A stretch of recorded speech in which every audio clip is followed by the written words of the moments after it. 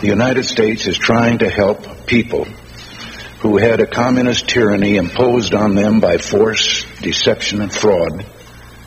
And either we continue with that tradition, which has always been ours, or we give that up entirely. It's a crying shame. In a year where we get crying shames daily, sometimes hourly, it's hard not to get desensitized to the next affront to values, erosion of common sense, or blatant race baiting in this country. A 5-year-old, Cannon Hennett, was shot to death execution style by a 25-year-old man. Should it matter that Cannon was white and his assassin was black? Of course not, yet it does. The proof is in the mainstream media's unwillingness to cover the story, and only through public outcry has the story started to get touched upon. During Chicago looting, not only was personal property and private property destroyed, looters decided to include the Ronald McDonald House on their list of places to terrorize and garner reparations, which was housing 6 children and their families at the time, impacting even a toddler with a possibly terminal illness who'd planned a birthday party. The left is talking about coming and taking our guns. Rioters in Portland can be arrested but not charged. You can be fired from your job for criticizing the BLM movement. These few things only scratch the surface. There's many more that will just make you hang your head in disgust. But let's talk about New York City in its divine wisdom and leadership by William Wilhelm Jr., or better known as Mayor Bill de Blasio, has decided to cancel the Twin Beams of Light to commemorate the 19th anniversary of the terrorist assaults on New York City, the Pentagon, and thanks to the courageous actions of our fellow Americans, a failed attempt to overpower another jetliner and use it as a massive weapon.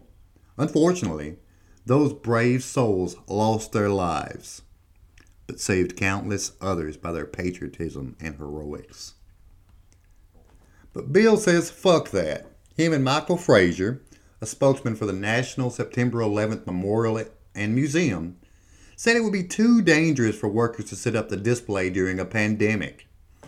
Hard to argue with that unless you consider that painting BLM murals, violent mobs terrorizing the city and forcing NYPD to protect those murals, signs, and public graffiti praising Marxist organizations are deemed safe. Something else that's safe to do in New York City during this awful pandemic that would have us fail to celebrate the heroism of everyday Americans during the most heinous attack on our sovereign shores in history. We can all crowd around the television and see Taylor Swift perform Fuck the Police in all her woke, hateful glory. That's right. On August 30th, 2020, a Sunday, the MTV Video Music Awards will air from multiple outdoor locations across, yep, you guessed it, NYC. I'm tired of Hollywood. I'm tired of the music industry. I'm tired of pro sports. I'm tired of evil politicians.